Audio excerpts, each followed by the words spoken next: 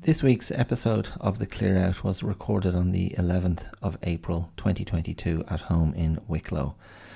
And it is predominantly a discussion of a book called The Four Agreements by Don Miguel Ruiz, a Mexican New Age spiritualist and thinker and positive psychologist who draws on ancient Toltec wisdom, which basically is old spiritual wisdom from old Mexican scholars and thinkers, and how they laid out a path for wellness and living well with oneself and living well in the world.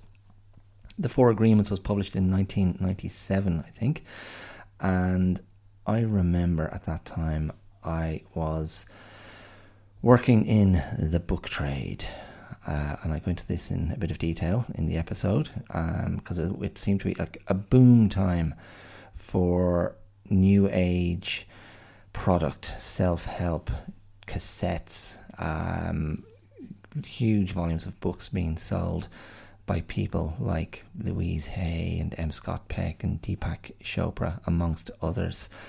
And at the time I was quite cynical about it and quite skeptical, and thought there were aspects of phoniness to it. But how I've changed. So I sort of own up to that and look at the journey, and so I discuss the Four Agreements in a little bit of detail and look at how applicable they are to our everyday experiences. And I conclude today's episode with a poem I just wrote, which tries to express something about how we relate to what we need in the world and how we relate to the cost of giving something of ourselves in the world, and how maybe we have more to give than we realise, and how maybe it costs us much less than we think. So yeah, that's how I conclude today's episode, and you'll get to the end and you can hear that. Okay, that's it. I will see you there real soon. Cheers.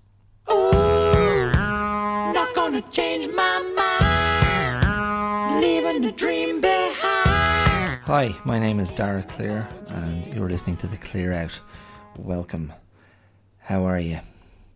Just take a beat, take a moment. Just check in with yourself there. Everything okay? What's the motor running like at the moment?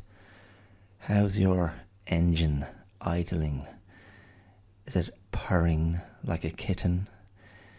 Is it coughing and spluttering like an octogenarian smoker? I tell you, my father is turning 80 this year, and he has some cough on him. Still smoking away. His rollies, the old rollies, they've been a feature over the years.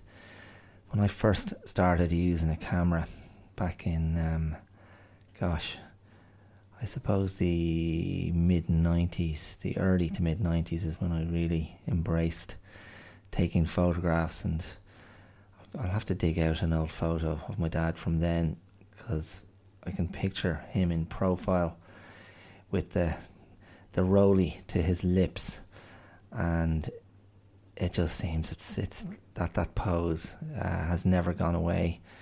It's been there in constant iterations ever since. He was over, I had him over here, #blessed, yesterday, to watch his beloved football team, Manchester City, playing in a ridiculously overhyped football match against Liverpool, objectively the two best teams in the league, and they have been for the last few years. But my goodness, the hyperbolic nonsense that goes on around it, around the fixture, the clash of the Titans, the greatest football ever played by anyone, ever witnessed by gazillions of morons glued to their screens all around the world. And yes, myself, my father, and my cousin here at #Blessed, we were three of those morons enjoying the football yesterday. And my father did step outside for an old smoke a couple of times. So there you go.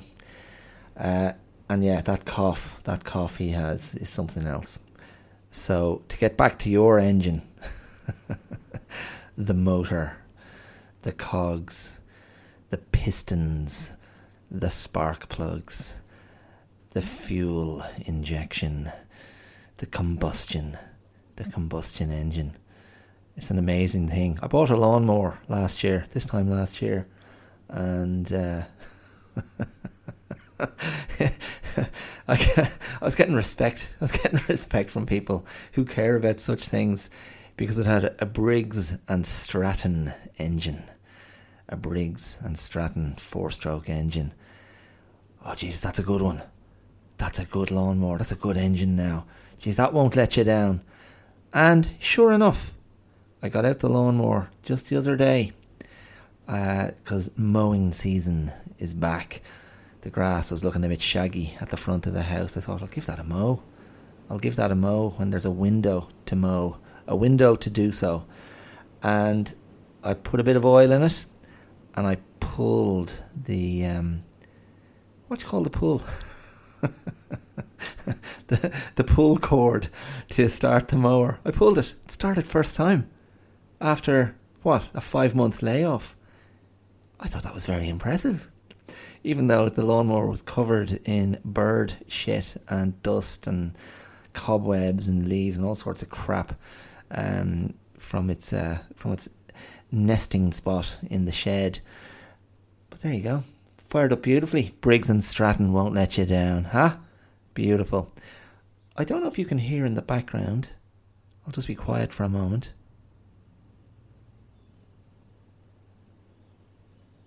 This is what's called dead air. Can you hear that rain in the background? Yeah, maybe. There was a beautiful bit of sunshine this morning, and the forecast was for rain all afternoon, and right on cue, a little bit early if anything, it has come. It just, in the last 40 minutes or so, it just got very dark overhead. And I tell you what, in an old cottage such as the one in which I find myself right now in #Blessed, there's something about the way an old cottage can really invite that darkness into the space. And it just felt dark everywhere. My God, I tell you what, it reminds me of my school days. So many dark days in Irish classrooms. Holy God. A depressing thing. Now, don't get me wrong, I enjoyed my school days. I enjoyed primary school and secondary school. But I never found myself in love with those dark days, those dark mornings, particularly a dark Monday morning, such as it is now. So there you go. It's absolutely, it's cascading down at the moment. What does that do for your engine? There's a loveliness, I've always found, a loveliness to being indoors when the rain is pelting down outside. My childhood home, not a million miles from where I sit now, had a corrugated roof. What was it? Was it asbestos? I don't know. But that used to make an almighty racket in the rain. But it can be a really soothing experience, knowing that you're warm and cozy inside. I've got the heater on here beside me. I'm holding a mug of tea in my hand, which I may or may not finish. I'm going to take a quick sup now. Excuse me. Yeah, it's already gone. It's already gone past that perfect state. Just that optimum heat has gone out of it, and it's just starting to stagnate. But it does feel nice. It feels nice in the love. Cup on tea in my love.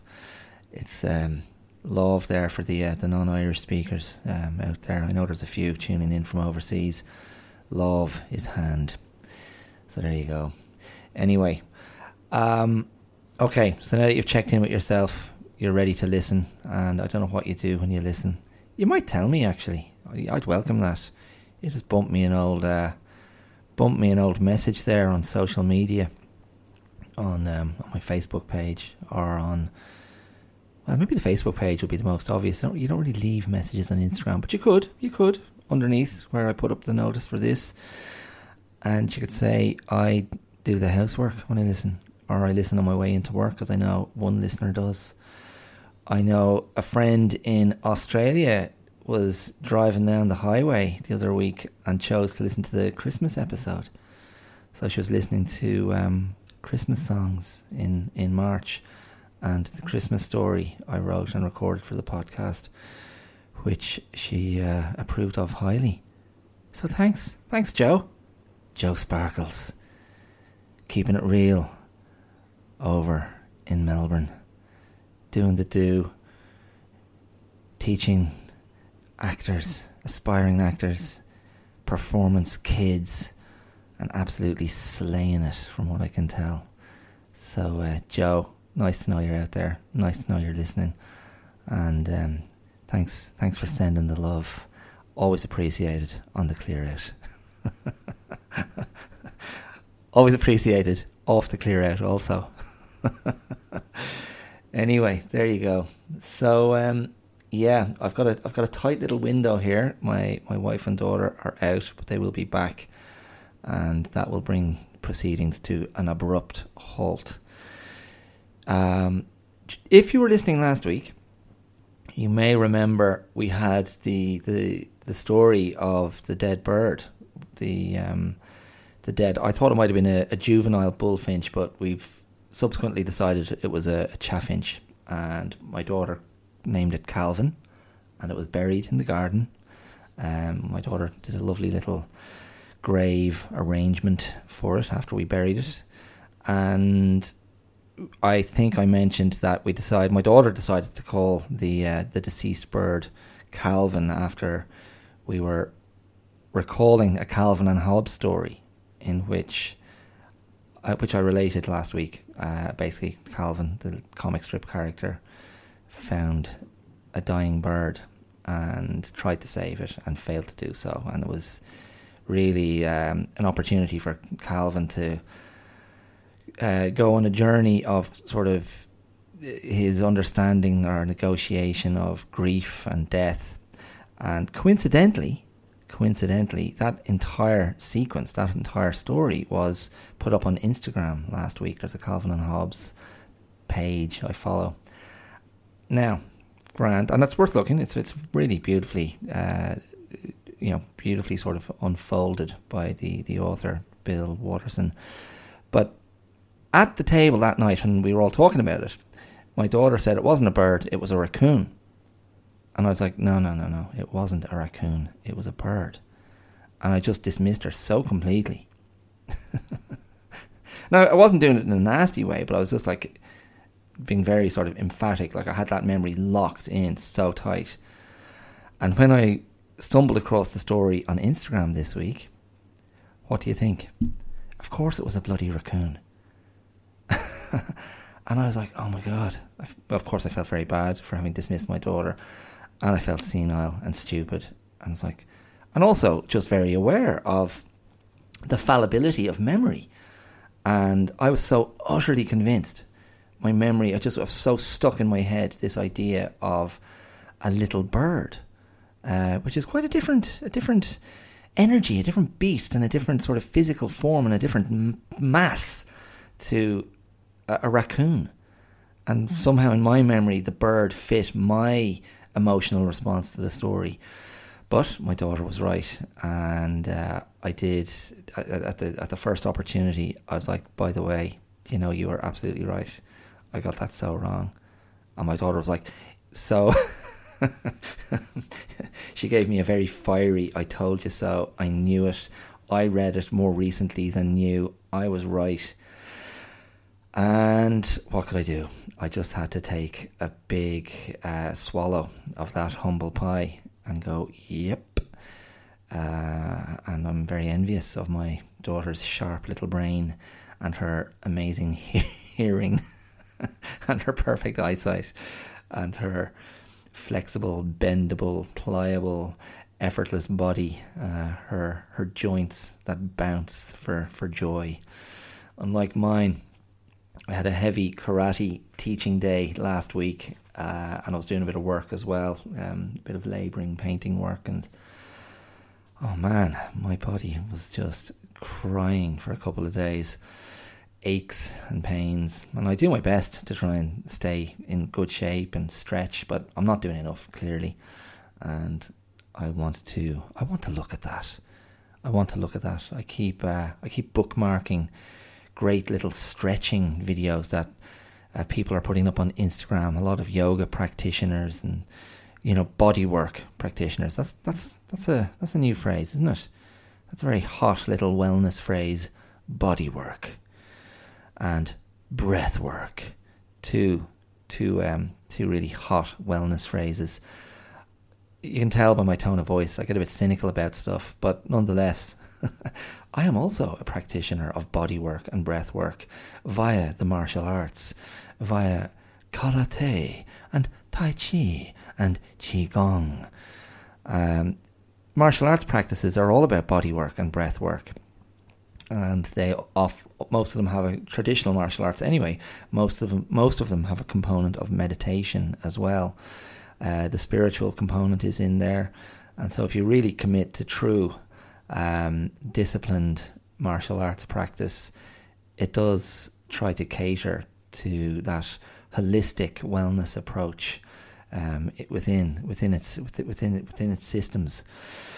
And I find when I teach Qigong or Tai Chi, I'm much more diligent in my practice of it as a teacher than I am when I'm doing my own practice. I sell it a bit short, but I do try to do it, regularly nonetheless. Anyway, there you go. So with that Calvin story, it's my daughter 1 and me 0. 1-0 to my daughter, 1-0 to the daughters. Keeping it real and putting me in my place. So today's episode, last week's was quite long. I realised. I think it came in at just under an hour and a half. That wasn't my intention. But I suppose when I start banging on about movies, I tend to get a bit lost. Anyway, I hope you enjoyed that one if you listened to it, and if you haven't, I think you should go back and seek it out if you're someone who enjoys movies. That was a good one. Anyway, today I'm going to bring you some stuff that was brought to my attention from bloody Facebook, of all places. I find I do respond to stuff on social media, particularly Facebook and Instagram, which I find myself perusing often after I've tried to put up my own bit of stuff to promote the podcast. But I do find myself responding to little bits of sort of wellness content and new age content and positive living content and philosophical content, little quotes or little mantras or just little bite-sized pieces of wisdom. I'll sometimes go, oh, that's actually quite good, and bump it on to someone else. And one that I saw just in the last 24 hours was very simply the 4 agreements. Have you heard of this? So basically, the 4 agreements is actually the name of a book by a Mexican New Age, a new age sort of shaman, wise man, advocate, philosopher, spiritualist, and his name is Don Miguel Ruiz, born in the 50s, I think, and he has a book, as I say, called The 4 Agreements, which he wrote I think it was published in 1997. And its subtitle is a Toltec wisdom book. a practical guide to personal freedom. And a friend of mine actually gave me a copy, loaned me a copy. Well over a year ago, before we moved into #blessed. And I've dipped in and out of it very infrequently, but I'd actually completely forgotten I had it. It was sitting there on my bookshelf because someone had put up what the 4 agreements are in their summarized form on a single Facebook post. And I was like, oh, that's really good. Having completely forgotten that I'd actually consumed them before. So I plucked it off the shelf before recording just to kind of refresh my memory of the general gist. But what I'm going to do, I'm actually just going to read out to you what the 4 agreements are, and then I might dwell on them for a little while. Maybe unpack each one, maybe not. I'll see where my brain wants to go or what I respond to. I know I responded to something that I read in the book, so I might actually come back and revisit that. But here we go. These are the 4 agreements as laid out by Don Miguel Ruiz in his book, The 4 Agreements. So, the first agreement is be impeccable with your word. Speak with integrity. Say only what you mean. Avoid using the word to speak against yourself or to gossip about others. Use the power of your word in the direction of truth and love. Okay, so that's number 1. Be impeccable with your word. The second agreement. Don't take anything personally. Nothing others do is because of you. What others say and do is a projection of their own reality, their own dream. When you are immune to the opinions and actions of others, you won't be the victim of needless suffering. Okay, so that's number 2. The third agreement. Don't make assumptions. Find the courage to ask questions and to express what you really want. Communicate with others as clearly as you can to avoid misunderstandings, sadness, and drama. With just this one agreement, you can completely transform your life. Okay, so that's number 3. Don't make assumptions. And the 4th agreement is always do your best.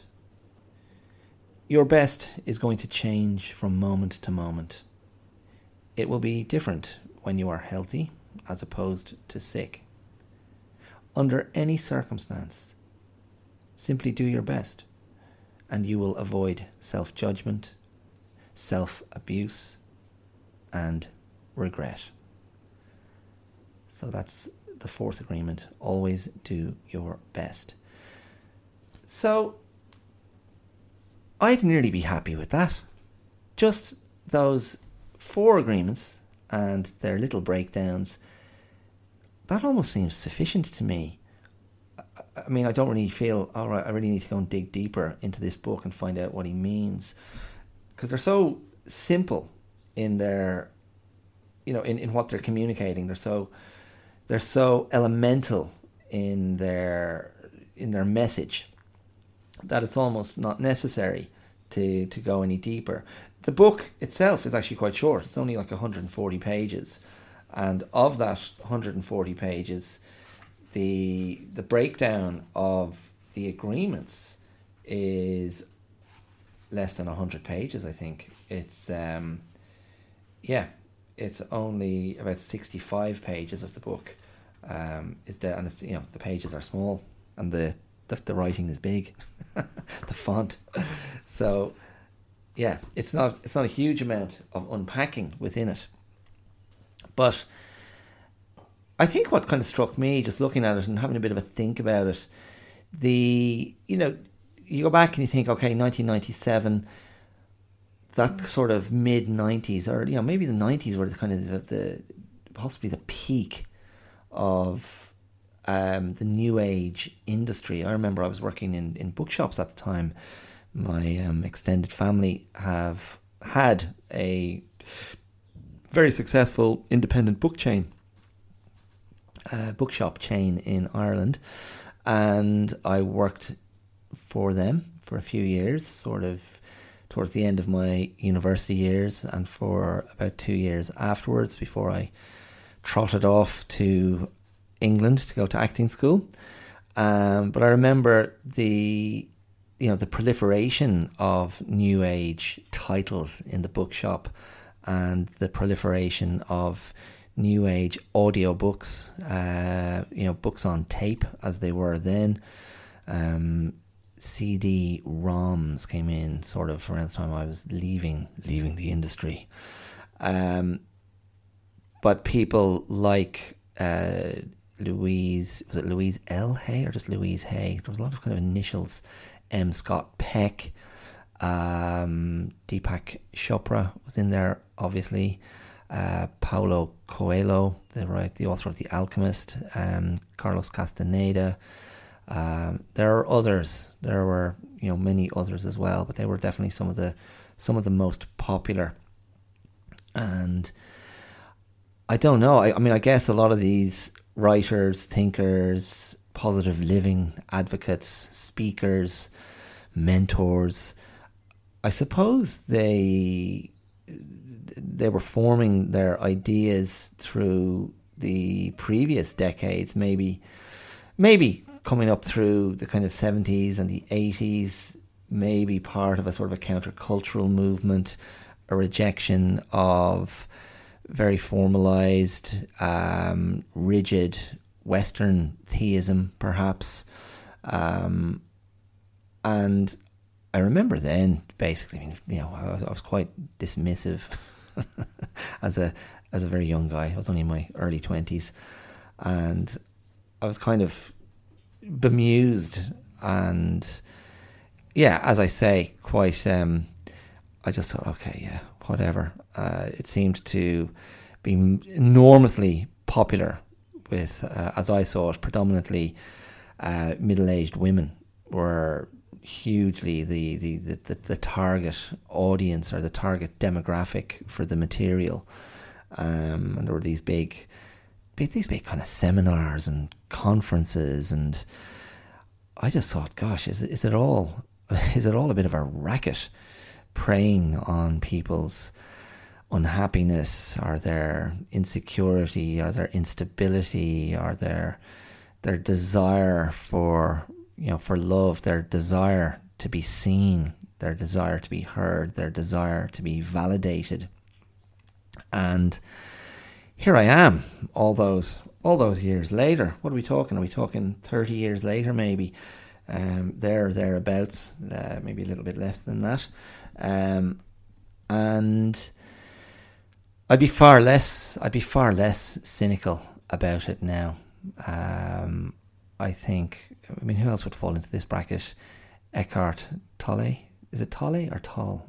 Yeah, anyway. Like these people, they're fundamentally, I feel like they're just fundamentally advocating very straightforward concepts of self-care and personal wellness and personal validation. And they caught the wave at the right time and put down their thinkings in very coherent, accessible forms, and enjoyed the success that followed. I think, I think there's an underside. There's an underside as well. There's there's the Jungian shadow.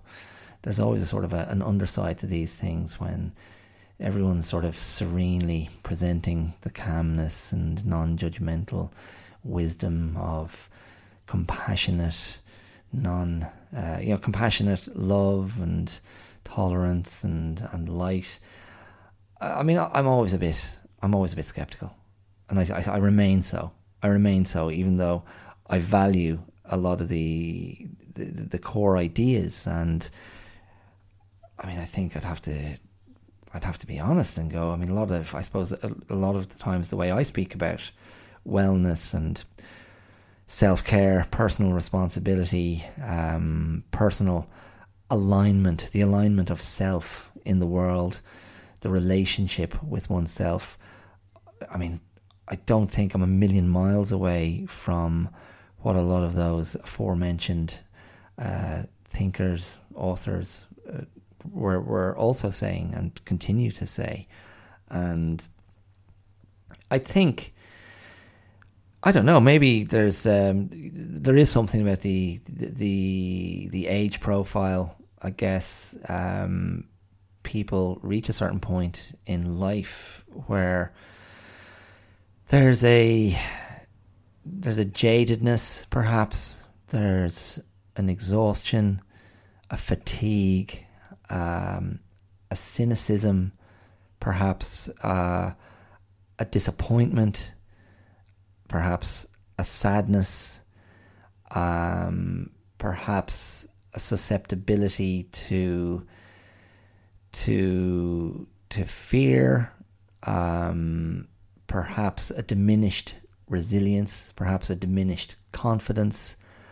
And there, as a response to those factors, or those impulses, or those senses, there is a desire for care. There's a desire for a simplifying of how we think about life, and a desire for a simplifying, or a simplification of how we meet the world, and how we position ourselves in the world, in the universe, if you want to take it all the way out, and open yourself to that idea that we're all subject to the whims, a whim away, to the whims. I'll do the breath, the the sounded WH that's so favoured by Irish people. The whims. When will I see you again? Where have you been all my life? What? And I'll add on that wet T at the end. What are you talking about? This is what non-Irish speakers hear, non-Irish people hear in the Irish accent, and that's what they latch on to. That's why we hear so many dodgy Irish accents by non-Irish people. People latch on to the bigger sounds, where the cadence, or the emphasis, or the consonant, the consonant habits and the vowel habits are most pronounced, and that's what people hear, and that's what they throw back at you. So that's why you get, ho, how are you now, and how's it going, and isn't this how all Irish people sound? I used to hear that a lot in Australia. People, and I don't think I have a particularly distinctive Irish accent. I think I just sound, fundamentally, I just sound sort of middle class. I sound predominantly middle class Dublin, I suppose. I don't sound particularly Wicklow, although I did as a kid. I know one of my brothers has a cassette tape recorded way back when. I'm thinking when I was maybe 7 or 8, and not only did I speak with a very strong Wicklow accent, but I also spoke as if I'd just inhaled 27 helium balloons, and followed those with a fistful of amphetamines. So it was a high-pitched Wicklow accent delivered at speed. So yeah, that seems to be a treasured possession of my brothers. Well done for keeping that keeping that tape safe all these years. In any case, I was referring to the whims and caprices of the universe, the great universal energy, the energy that we all give off, the energy of life, the energy of the exchange, the hustle and bustle, our inability to press the pause button, our inability to stop the world turning, our inability to have any control whatsoever over anyone ever at any time, except maybe your child. That's the great experiment. Can I actually control this person? Why would I want to? What is that desire to control somebody else? It is an exercise in futility. It is an exercise in ego. It is an exercise in frustration, in madness, in self-harm, ultimately. And nothing will challenge your commitment to acceptance. Nothing will challenge your sense of your sense of tolerance, your sense of yourself as someone who is able to go with the flow, who yeah, I mean, nothing will challenge that, like having a small child in the house who has a gloriously independent mind, and is full of will and fire and determination and attitude.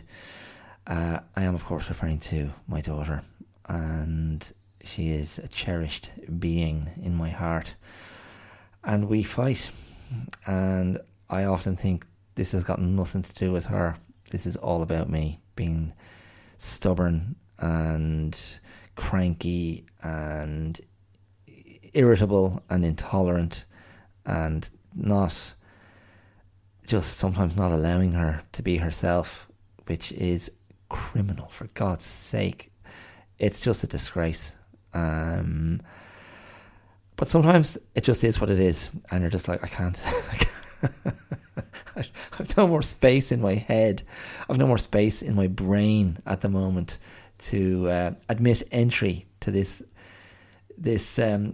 relentless being, this relentless personality that,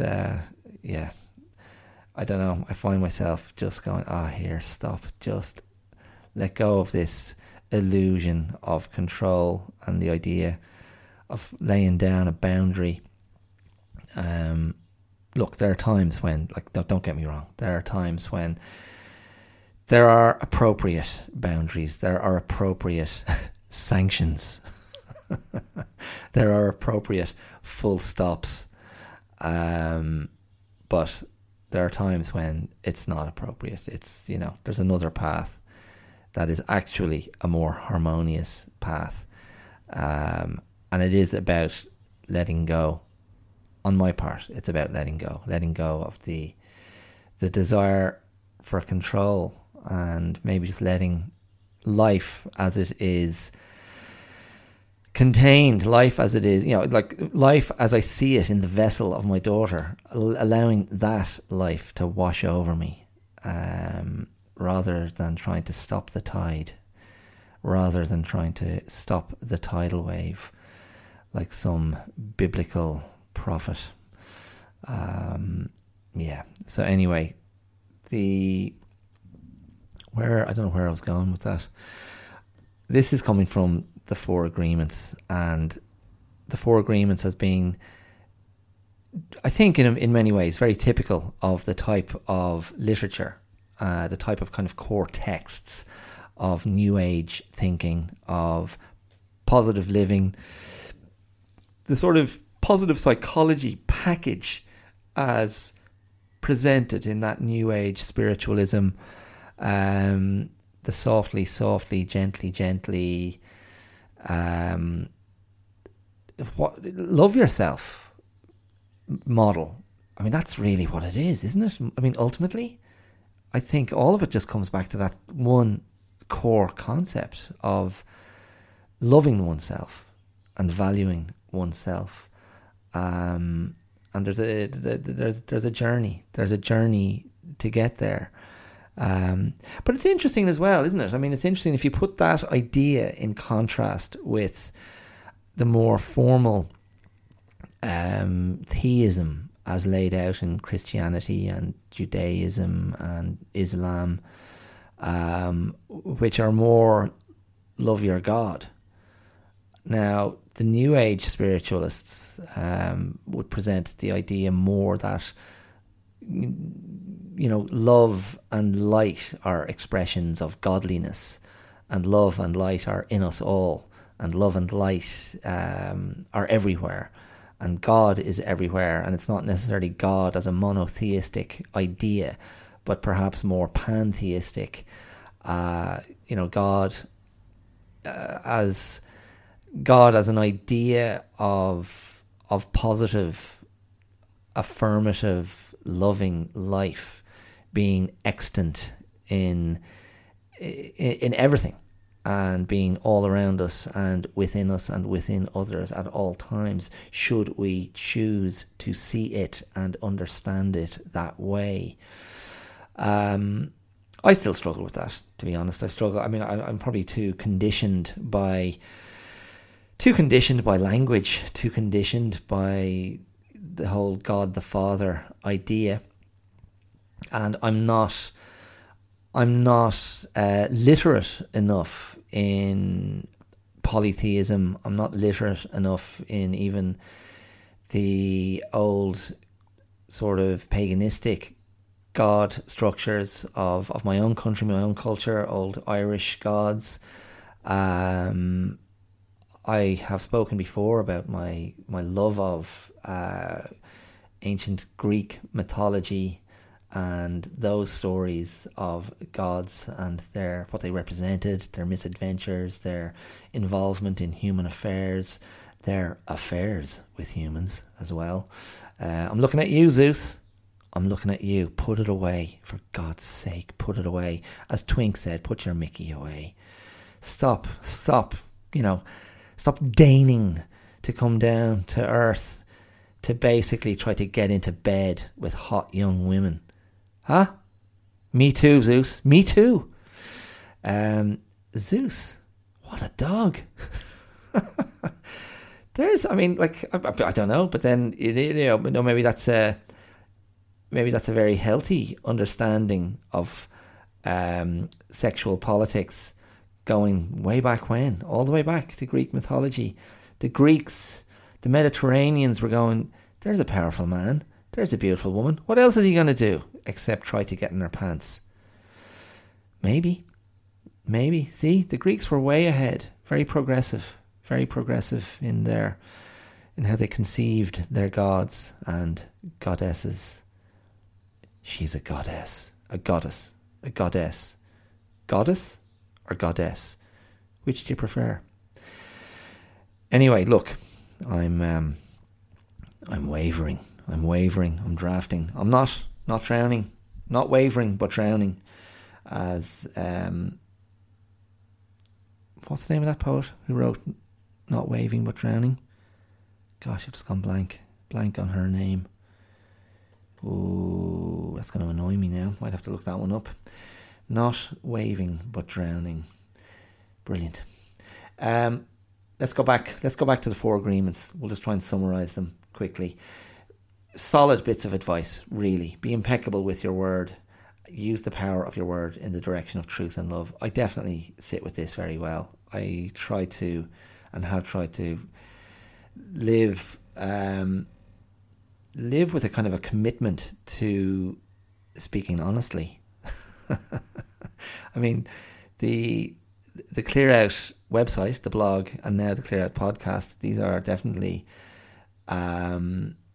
that in action, trying to lay out truth and speak honestly, right from the heart, speak from the heart, make sense of my own thinking, make sense of my own feeling, and then articulating it in what in an attempt at something transparent and open, which, as always, primarily is an indulgence of my own curiosity, an indulgence of my own line of inquisition, and my decision to share that was, I suppose, an experiment more than anything else.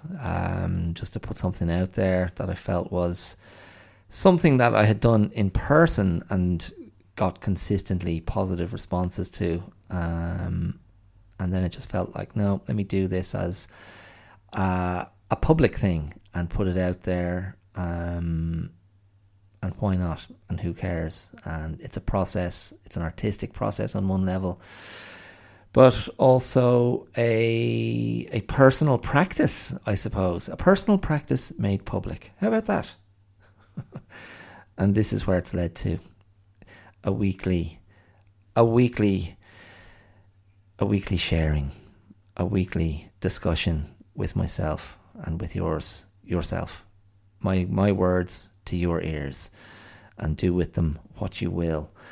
But I think if you are using your words in an honest way, and using them judiciously, and in a frame that maintains an awareness of the value of truthfulness and the value of love, it's like you kind of can't go wrong in a way. And if you're clear about your motivations for doing so, that it is not transactional, that it is not an investment based on the expectation of a return, but an understanding that it's a cleaner, simpler way to live.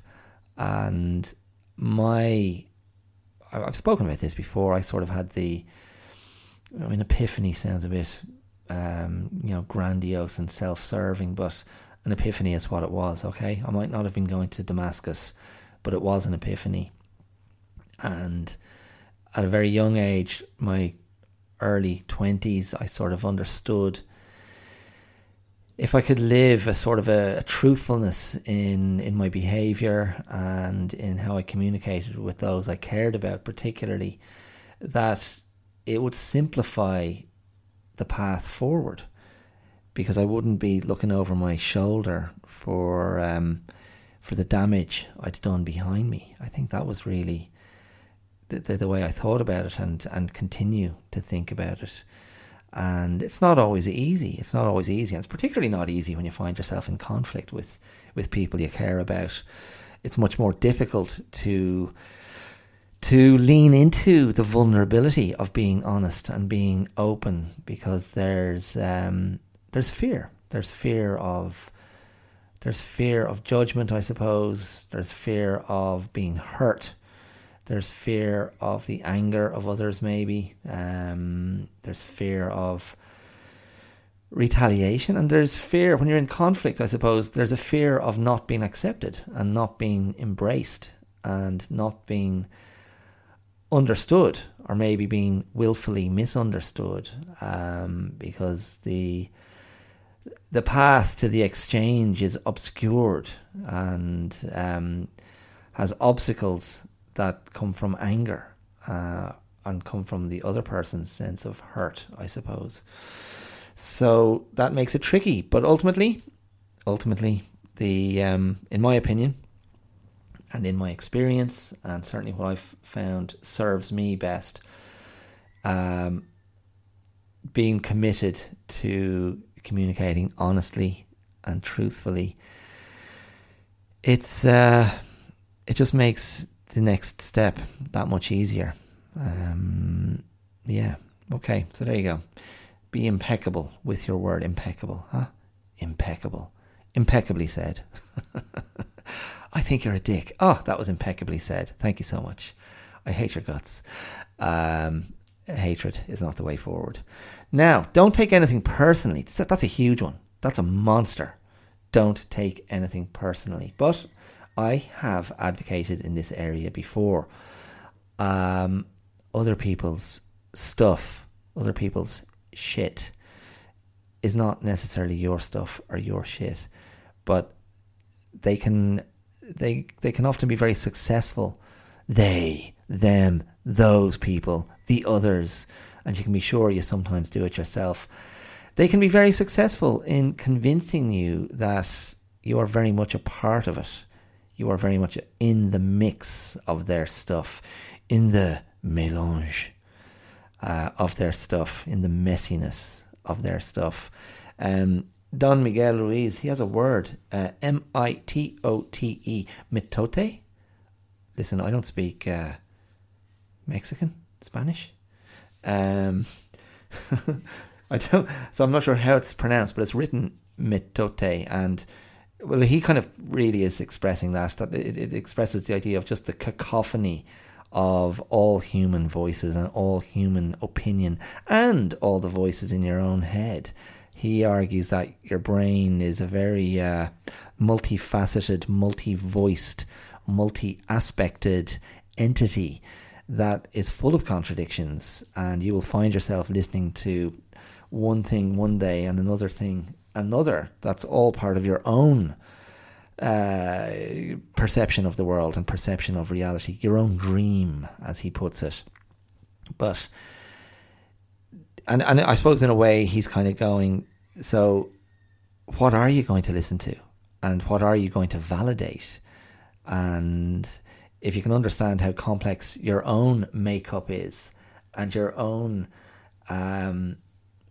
multifaceted and multi-positioned understanding of self and of the world, if you understand how complex that is and how you struggle to understand yourself and understand to have, and how you struggle maybe to be confident in your own position, be confident in your own sense of perspective and your own rightness. And again, I'm going to use rightness in the sense not of being right as opposed to being wrong, but your sense of rightness in being aligned in a well way. If that is a battle, why would you give so much credence to somebody else's opinion or someone else's perception of you, particularly if it's something that comes in an angry vehicle or a highly emotional vehicle? That is something that is perhaps not that reliable. And so the idea of not taking anything personally, it's, you know, that is definitely an aspect of a type of acceptance, and an acceptance of everyone is just doing their own thing and everyone is in their own reality, and you have a say in how much you validate someone else's reality, particularly as it affects you.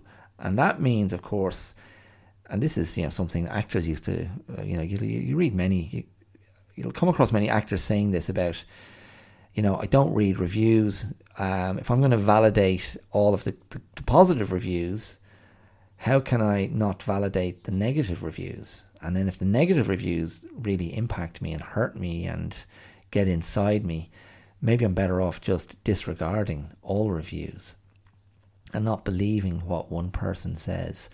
And really, I am my own best gauge, my own best barometer, my own best assessor of how I've done, or what I've felt, or what I've experienced, or, you know, what I've achieved in this in that moment. And if that's an actor talking about their work, I don't think that doesn't also apply to how we conduct ourselves in life.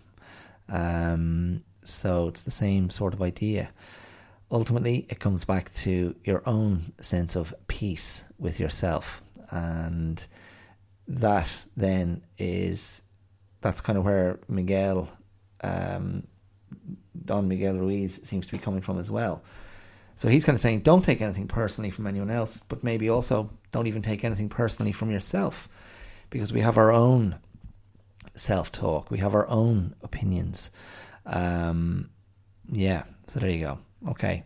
And I'm going to come back to something afterwards on this, I think. Now, don't make assumptions. Again, this is a very simple concept, I think. Again, and it comes, it ties in very well with the idea of really something that's quite gracious and quite giving. The idea that everyone has the capacity to surprise us. Everyone has the capacity to be an iteration of the human experience that is very unique, that is very sacred, I suppose, is how I would think about it. That everyone's interiority is unknowable to us. For me, that's what it comes back to. No matter how somebody appears or what type they seem to satisfy in our minds, like the external impression can have us locking someone in a box so quickly, and I'm no less exceptional in that regard. I'll quickly go, oh yeah, one of those. I know what you're like. Based on what? Based on your body type, based on the shirt you're wearing, based on the team you support, based on, whatever, a million different things, a million different outward signifiers of what? Of mental state, signifiers of class, signifiers of political position, signifiers of faith, signifiers of lifestyle. And you rush in with an assumption of knowledge. It's the most arrogant thing in the world, isn't it? Who the hell do you know, really? Like, when it comes down to it, like what? Like, even within your relationship, your partner, how can you ever really know? I don't think you can. So it's such a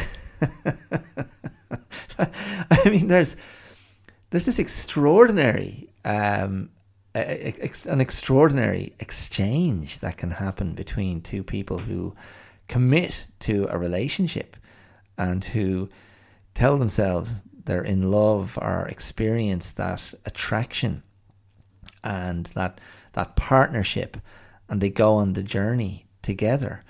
And yet we're always selecting.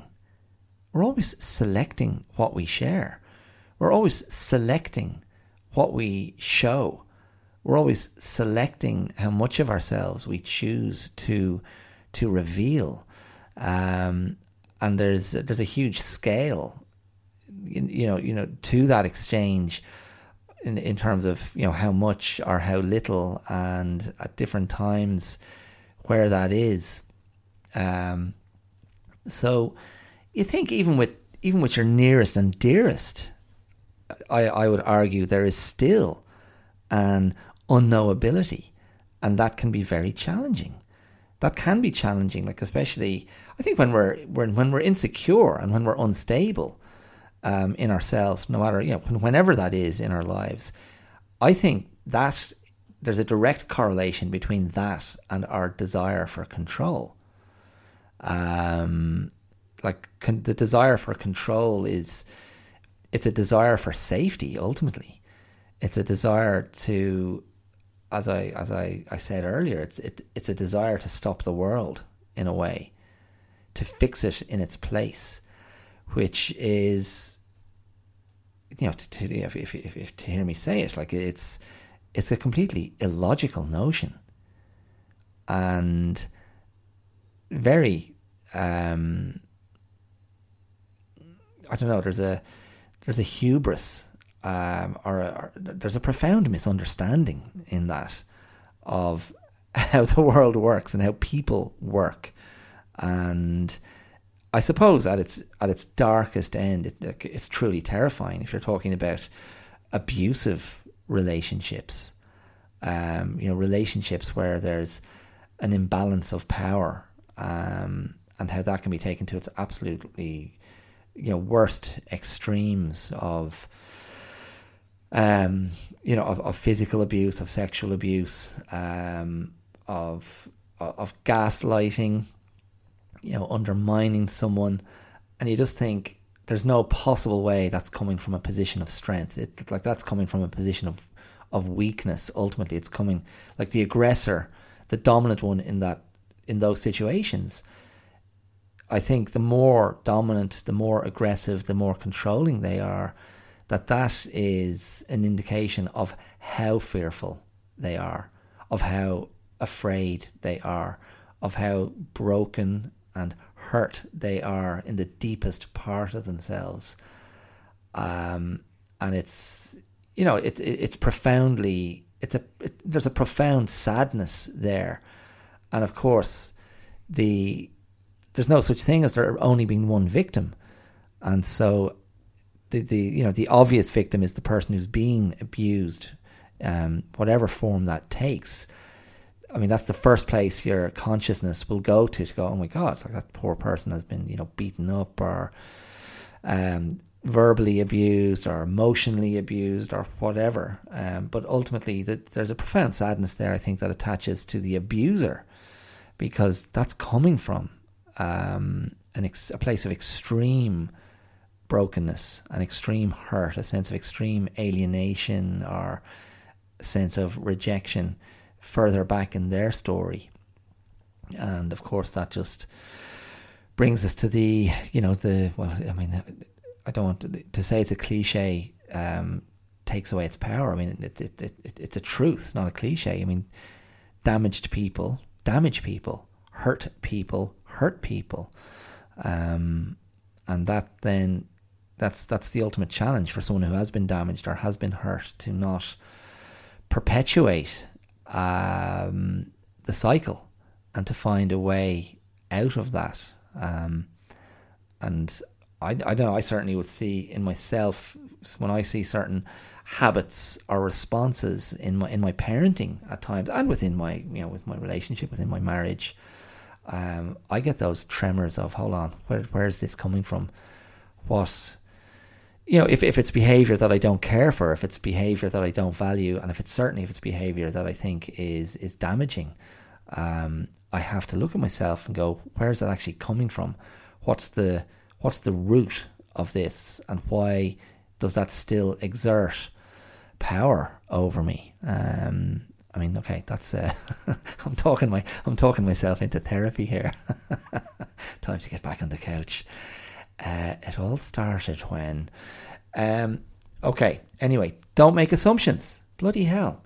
Ask yourself, can you possibly know? Really, truly, if you're being really honest. I mean, we all say that, I know him, I know what he's like, I know what she's like, I know who they are. We say that, and there is a certain conviction, but it's it's still a theory. It's still a working theory, and yes, it may be based on experience and based on history and based on memory and based on actual events, but ultimately, if you're truly honest, you just don't really know. That's the truth. That's the truth. You just don't know. So making assumptions, it's it's a false reality. We construct a false reality. We're putting huge faith in an illusion and a flex of arrogance on our part that we could ever know what's going on inside anybody else. Anyway, okay, so don't make assumptions. Guys, don't make assumptions. Come on now, don't make assumptions. There's something else going on. I mean, just to put a cap on this and not be facetious about it, you look at someone like Putin and you go, he's, conducting this huge act of monstrous aggression on Ukraine and on Ukrainians, and it certainly seems, if you're to believe reports, I mean, there are war crimes happening in Ukraine, horrendous crimes going on, and crimes against humanity, of course. But you think, what's in Putin's head? What's in his, what's Putin's inner child? What's his pathology? I mean, you could say this about so many, political leaders. I mean, the strong arm leaders, as they're called, the Dutertes of, the Philippines, or the Bolsonaros of Brazil. These guys, Trump, of course, if ever there was someone who's just walking damage, walking trauma, he's right there. He was right there in front of us for such relief, isn't it? Isn't it such a relief not to be consuming Trump anymore? Oh my God. Anyway, yeah. So anyway, we never know. But anyway, look, the last one, always do your best. I mean, this one sounds so naff and trite and gammy. Always do your best. And yet, I'll just try and get away from the construction of the language, and to go back to the simple idea of really what I read when I look at his kind of summary of that is we're talking about human fallibility, human frailty, human weakness, human suboptimal performance, which I'm a big advocate. I'm a big advocate of underperformance. As I said, I've gone blank on my my program. What was it again? Not wellness can wait, brilliance can wait. I'll have to go back and revisit one of my podcasts. You know what I'm talking about. This hyper perfection, the hyper positivity, the toxic positivity, as I've seen some people refer to it. It's that form of always do your best is something that I reject. I reject totally. I think the idea of embracing your total self in its very many shades, its very many colorings and iterations of low and high energy, of low and high positivity, and of low and high negativity, and to look at yourself with compassion and acknowledge that some days you just have to travel in a much smaller way. Some days you have to walk a bit more quietly, and some days your energy is something that is going to be very contained and private and not shared, and that is absolutely fine and necessary. And this whole idea, or not the whole idea, but the pattern of performed wellness as curated in the online space is to me the opposite of wellness. The whole idea of always being on is a draining idea. That's a very unnatural state to be in. There has to be downtime. There has to be dark time. That's part of the sort of holistic picture of who we are. There's no balance in pushing hard into hyper wellness and hyper performed positivity at all times.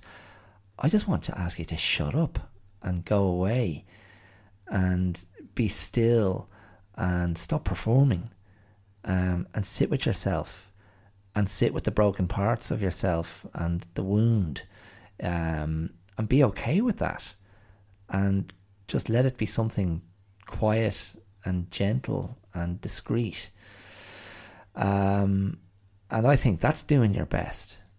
And that's, as I understand, that's what Don Miguel is talking about as well. And I actually loved what he said there.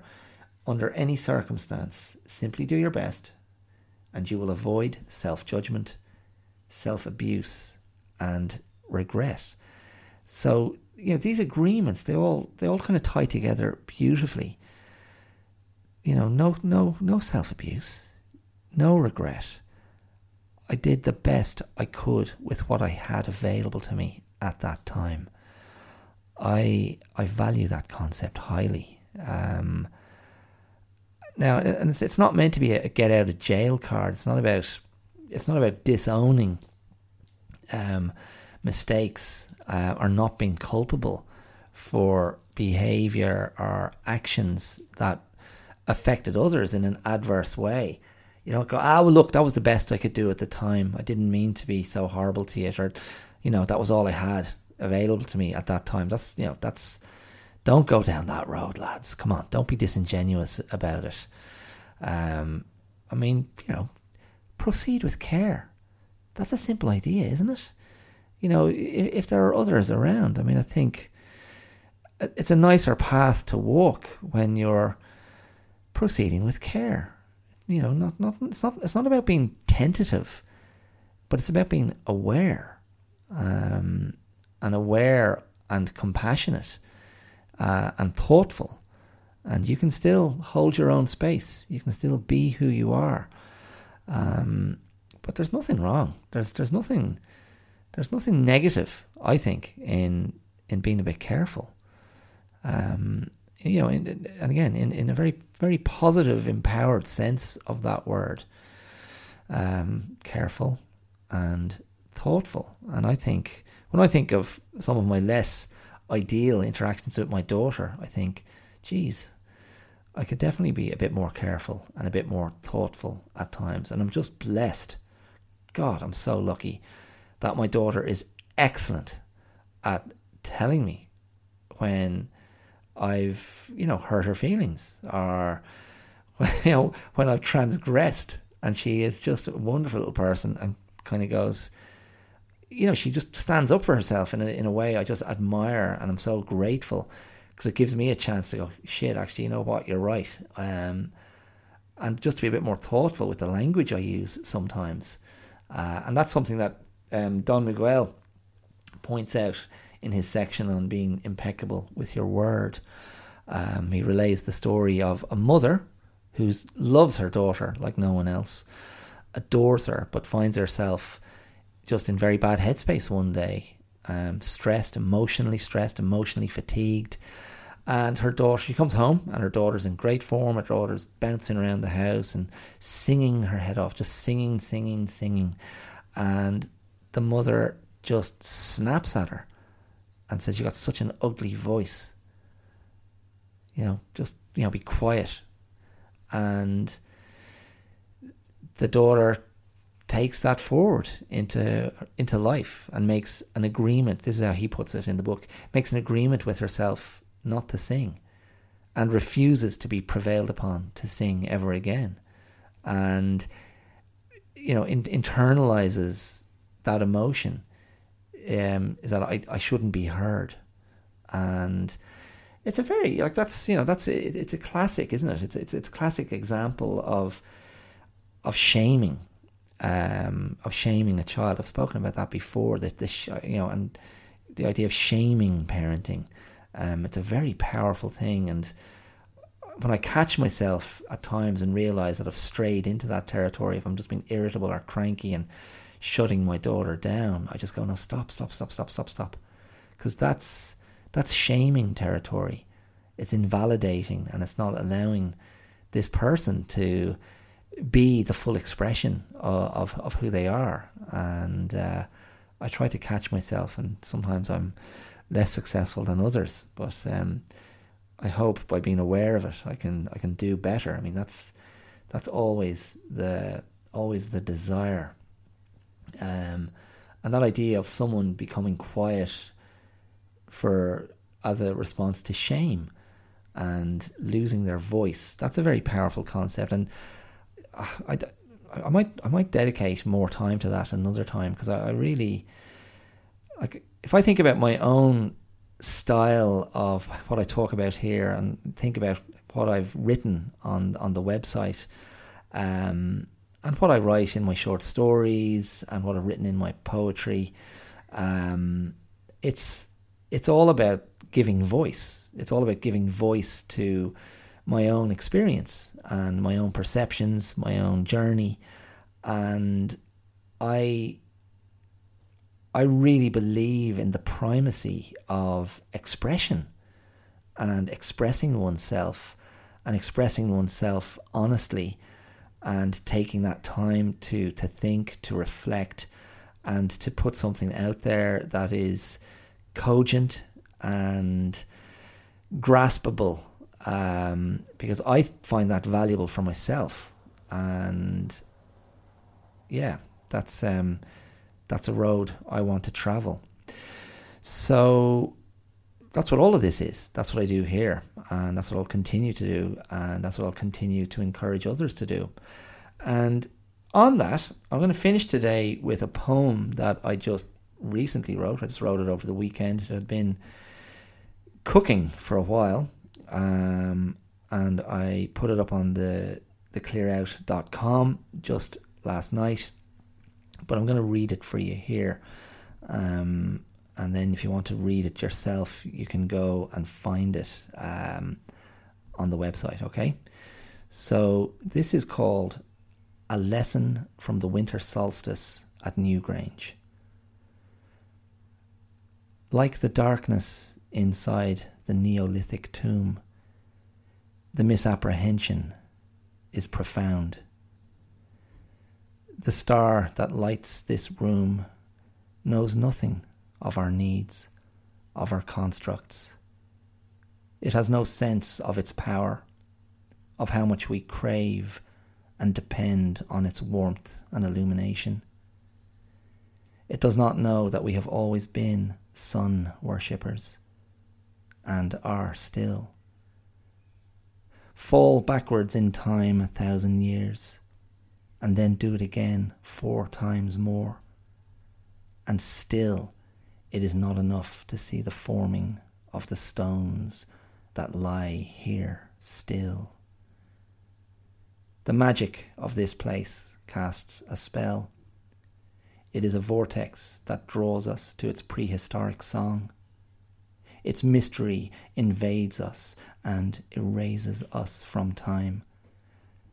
And on the day we are furthest from the source, the dial moves a single click, and this lithic chamber of deathless dark is consumed by light. Does the star burn any less bright in that moment? Is its power any less?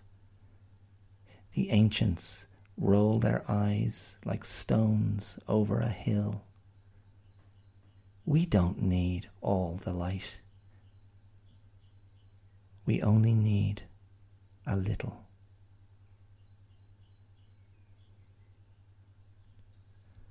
Okay, there you go. My daughter just burst into the room. I told you I was on the clock.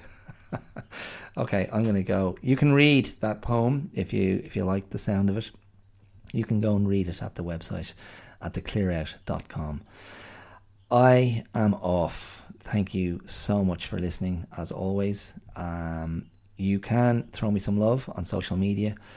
The Clear Out podcast is on Instagram and Facebook and YouTube. The Clear Out 2, that's the number 2. The Clear Out 2 is on Twitter, and you can email me if you have any thoughts, suggestions, responses at theclearoutlive@gmail.com. You can throw some financial support at this independent podcast using the supporter link, which will be there in the description wherever you're listening to the show. Or if you want to become a regular contributor, you can use the Patreon link. That's www.patreon.com/theclearout. Yeah, I'd be grateful for whatever you can give, or for whatever shout out you can give me out there on social media. Spread the word, bump the podcast onto someone else you think might enjoy it, and keep listening. Okay, thank you very much. Take care, mind yourselves. I'll talk to you soon. I'll be back next week with more of the same. Bye.